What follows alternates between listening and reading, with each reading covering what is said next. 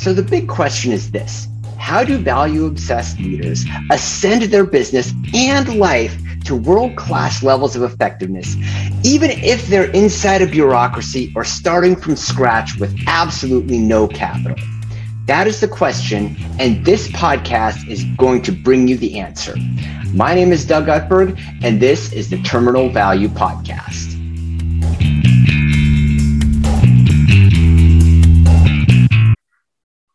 All right, so today's episode is with Dan McClure, and what we're going to be talking about is actually the way that a different career path is needed and emerging with the disruptive economy. But this is actually an amazing conversation. I had a lot of fun talking with Dan, unsheathing the role that he calls the choreographer, which of course I discovered was completely descriptive of my career up until the point when I was ultimately terminated, in a sense, for being a choreographer. So this is an amazing listen. It's definitely worth your time. And let's go ahead and get started.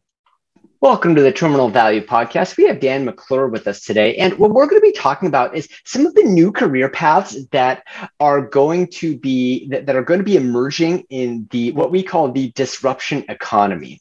So the background here is that the idea of industry or niche or even sector disruption is becoming a way of life, and the idea of just trying to survive disruption with incremental change is really becoming obsolete. And so what that means is there's actually new job roles and new career paths that are and will be emerging in this new environment. And Dan's going to be talking about that a little bit. I don't want to steal his thunder, but Dan, first start by introducing yourself and let's talk about some of these new career paths that are emerging.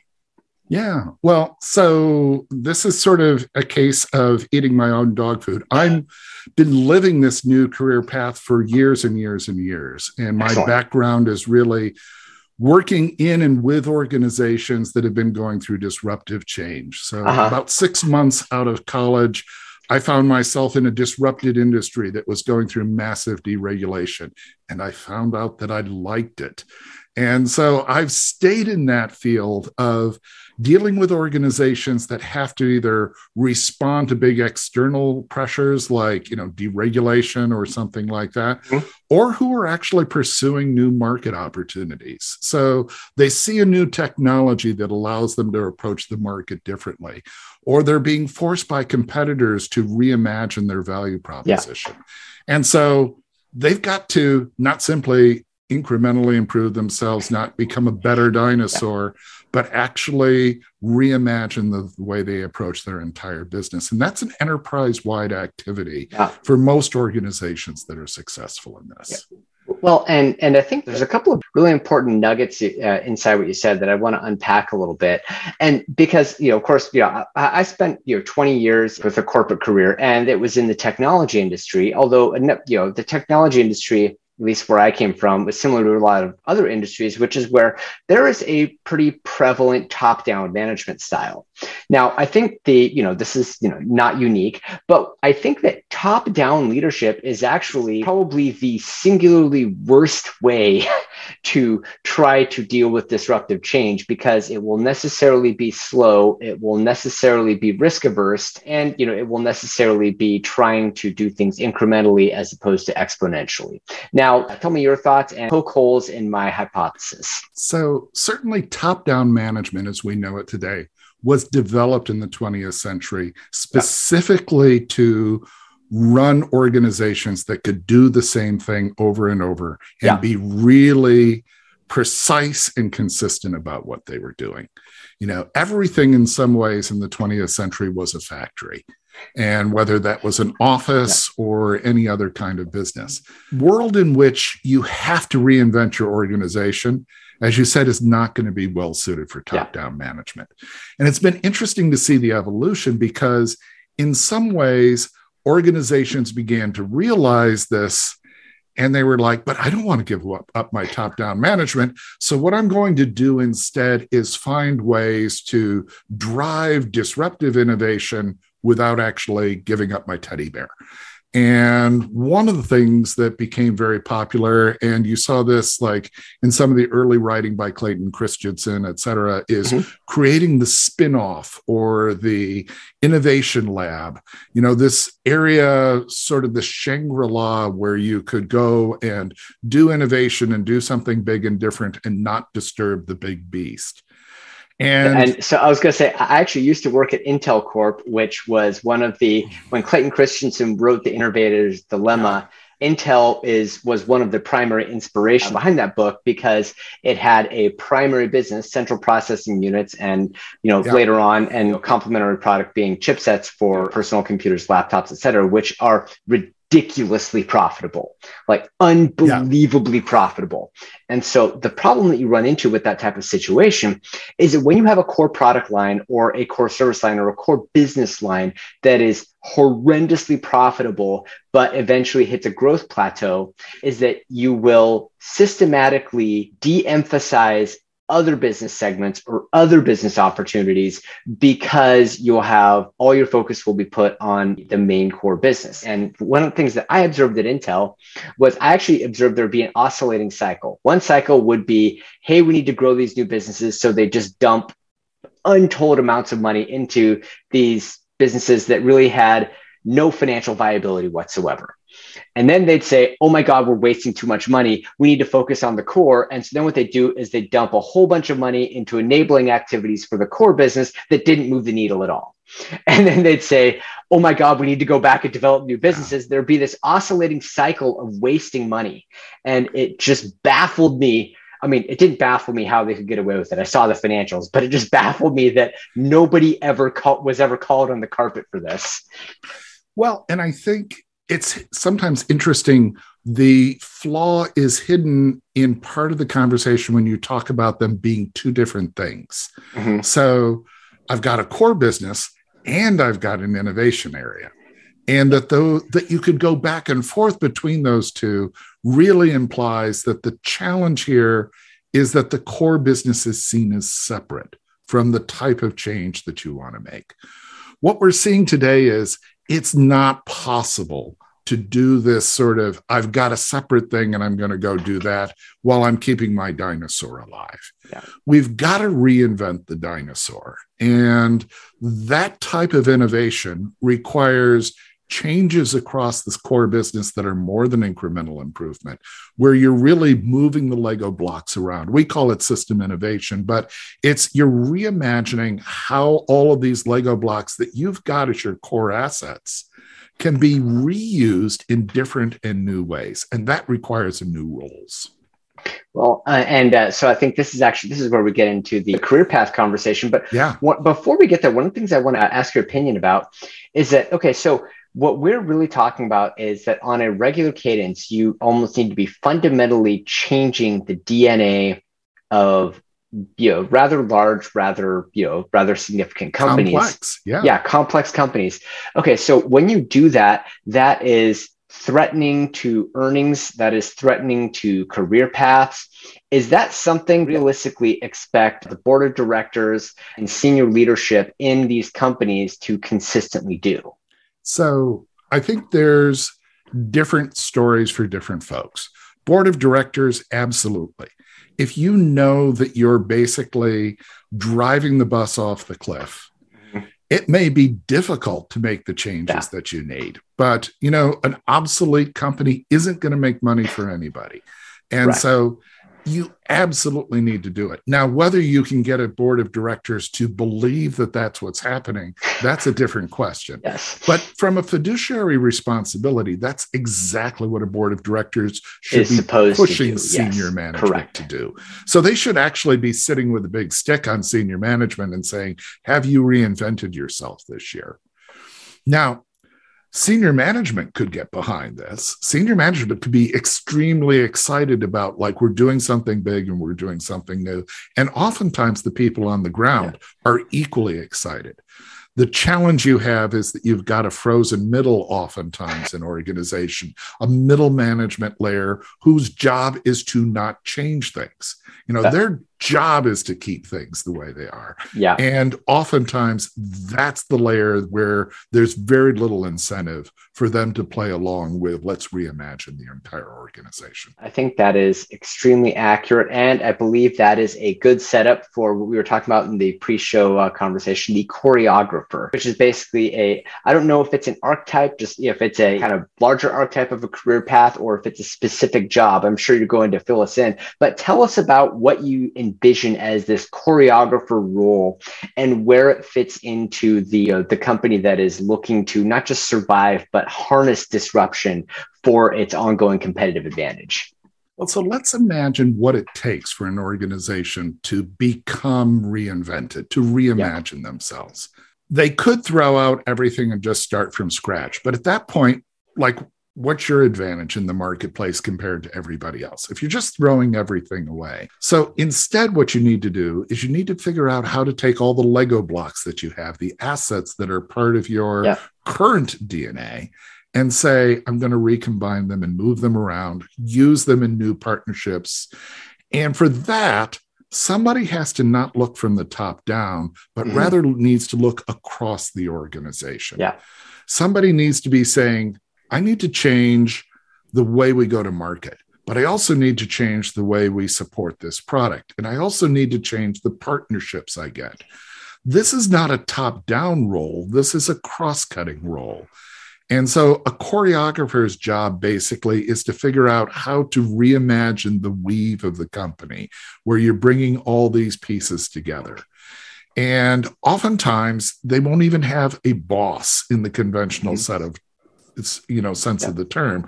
There'll be somebody who is looking across all sorts of different parts of the silos of an organization and even outside to combine pieces together.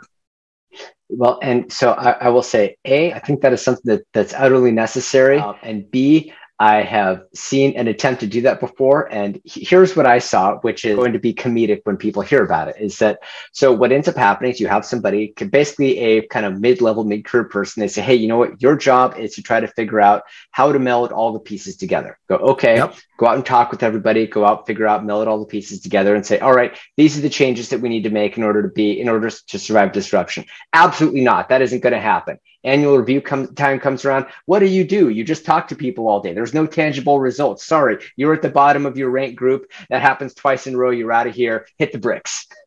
Yeah. And how do we reconcile the two of those? So there's a couple of things. And by the way, you are absolutely correct. There was actually a study that Bain did a number of years ago that looked at different Myers-Briggs personality types and the type of personality that a choreographer is. Big picture thinking, free to move, not tied to, deep structure. Yeah. That personality type is more likely to lose their job as a senior executive than somebody who, follows more of the traditional top-down leadership roles. And so that's a real phenomenon. And one of the challenges today is to figure out how not to kill your choreographers as an organization. We looked at one organization that had 200 roles that by rights could have been these choreographers. So they were in a fast-moving, rapidly evolving industry. They needed lots of reimagining of their product. Of those 200 roles that could be choreographers, cross-cutting, instead, all 200 were filled with frozen middle project managers. And so a big part of this is recognizing and identifying the role for the organization, finding the right people to be in those roles, and then, as you mentioned, providing the kind of support and guidance for them to be successful. Well, and I think you're dead on. And, because kind of where I was going with my, I was going to say my somewhat joking, but unfortunately a little too serious example is that I think it extends beyond just having a job role and having a career path. Where you really need to extend this in order to be successful with it is you need to look at how it weaves into your performance evaluation process. Because anything that is not held up, recognized, and valued in the performance evaluation process will eventually be de-emphasized regardless of what you have on a PowerPoint slide. Exactly. And I think this is why we need to give the role a name. what we found was, as we tried to talk about this role, there was no official name in organizations. Right. And as a matter of fact, when we looked across business and we said, well, so what's the closest name? There was none. We actually had to go into the arts to find this kind of role. And so in the arts, you find it all over the place: showrunner, director, choreographer. And so we settled on choreographer, but really the key thing here was not the specific word, but the fact that the role has a name. Once a role has a name, you can say, and it has these expectations, and the expectations need to be aligned around what you want to achieve, which is, cross-cutting change, integrating efforts across the organization, reimagining where the organization is going. Yeah, precisely. Well, okay, so I think we've just unpacked kind of the idea of what needs to happen. And so if somebody's listening to this conversation and they're thinking, okay, how do I put this into place in my company? And I'm going to make you do a 2-for-1. So let's say if you're an existing, say mid to large size company, or if let's say that you're a startup, right? You're starting out, it's just you, maybe you and a couple of virtual assistants, or maybe you and another person and a couple of virtual assistants. How do you put this in play in those two types of situations? Let me start with the entrepreneur. Yeah. A lot of entrepreneurs actually are choreographers. They became entrepreneurs because they got booted out because they ended up on the wrong side of the politics. That's how I ended up here. Exactly. And it seems like it ought to be a good place because you don't have that, existing structure, the, preference for, consistency and, just repetitive process. But there is a challenge for the choreographer who's working as an entrepreneur, and that you don't have a lot of Lego blocks available to you. Right. And so you're basically a person who by nature wants to combine Lego blocks, and you've put yourself in a Lego block poor environment. And so an awful lot of being an entrepreneur choreographer is figuring out how to take your relatively limited resources and weave them together in an effective way. I really like the way that you said that. Yeah. And it can be really exciting because in some ways, the entire world is your Lego box. And, at some point, if we get a chance, I can tell you about Hinda Hobienka, who was a really inspiring version of that. But let me go back to your other one, which was the enterprise. In the enterprise environment, what we really need to be aware of is we need to define the desire to have the change. So if you're not motivated by doing big, ambitious, transformational, approaches to the marketplace, you're not going to need this role. Yeah. But once you've got that, then you need to define the role, and then you need to find people who are appropriate for that role. And one of the interesting things about this is oftentimes the choreographers in your organization will be in hiding. The ones that have survived long enough to still be there will have figured out a way to not let you know that they're choreographers. And so oftentimes what you'll find is if you, for example, in the olden days of business analysts, the worst business analysts were probably your choreographers. Probably. And so part of this is just, creating a spot that they can I'm just unpacking survive. that a little bit because, you're a good business analyst is going to say, okay, what are the requirements? How does it go in? And what'll happen is a choreographer is going to say, why are we doing this in the first place? We're already 3 years behind. This is the wrong project. And they'd say, okay, you need to get with the program. Yeah. And they're going to do things that make things seem more complex, but ultimately are going to be more successful. And I'd say this is one of the key traits of a choreographer is they see the power and the value of complexity. Instead of seeing it as something to be smashed down because it makes a project higher risk, they see complexity as something that makes creativity more powerful and makes it more likely that you'll actually succeed in the end. Oh, interesting. All right. Well, I derailed you for a second. So continue on your prior thought train. Well, no, I think, in both cases, you got to look at what makes a choreographer successful. And first off, it's an individual who's a natural generalist. Okay. You know, the phrase, jack of all trades, master of none. What a choreographer is a master of generalism. They know a great deal they know a lot about a lot of things. Well, and I would articulate that because what you were almost perfectly describing is the overwhelming majority of my career. And the way that I would describe that is they are a master of connecting dots. Because if you are a deep master, if you have deep mastery in any one domain, you will by necessity not have working knowledge in a whole bunch of other domains. And the only way you can connect the dots across domains is if you have a material amount of knowledge in a whole bunch of different unrelated domains. And it's really interesting when you start looking at choreographers' resumes, they often look like fruit salad. So, the folks that I work with and that are the best choreographers often have just ludicrous resumes. One of the best choreographers I worked with had his bachelor's degree in classical Greek literature, and which you would say, all right, so how is that useful? I still don't know, but he was fabulous at taking broad areas of knowledge and using them to connect the dots. There's a third skill. So if we say generalism, connect the dots, the third is the willingness to work across boundaries.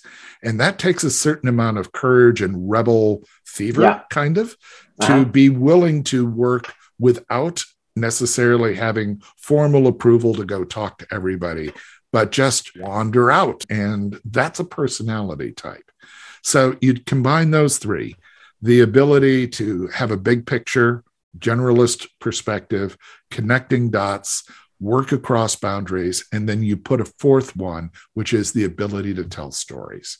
Choreographers are imagining new futures. And so a big part of what they need to do as their job description is tell the story about what the future is going to look like, and tell it in a way that's compelling to each of the actors. So, before we talked about board members, executives, middle management, people on the ground, choreography needs to be able to tell, in some ways, the same story, but in a different way to each one of those.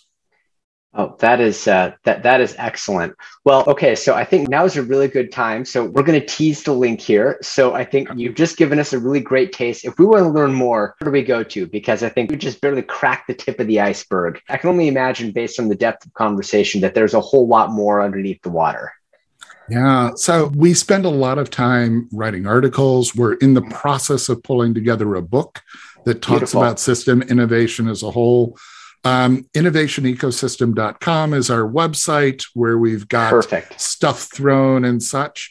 And, honestly, we enjoy talking with people about this. One of the most exciting things for me is I'll do a presentation, I'll do a talk.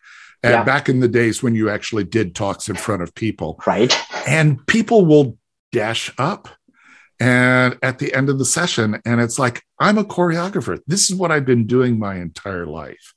And so I think, just people reaching out, people talking, connecting on this is a big part of this too. Just realizing that you're not defective, you're not a failure in the corporate world.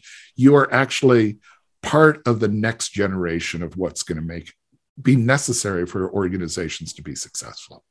Outstanding. All right. Well, Dan, hey, I really appreciate your time today. It's a wonderful conversation. Yeah, no, I love talking about this. Being a choreographer myself, it's just great to see that history has caught up with us and given us a reason for being. Excellent. Thank you for listening to the Terminal Value Podcast. Please feel free to visit me online at www.terminalvalue.biz, where you can subscribe, find me on social, and then we can connect and just keep the conversation going. I'm really looking forward to hearing from you, and I hope you have a wonderful day. All rights reserved. No part of this broadcast may be produced in any form by any means without written permission from Business of Life, LLC. All trademarks and brands referred to herein are the property of their respective owners.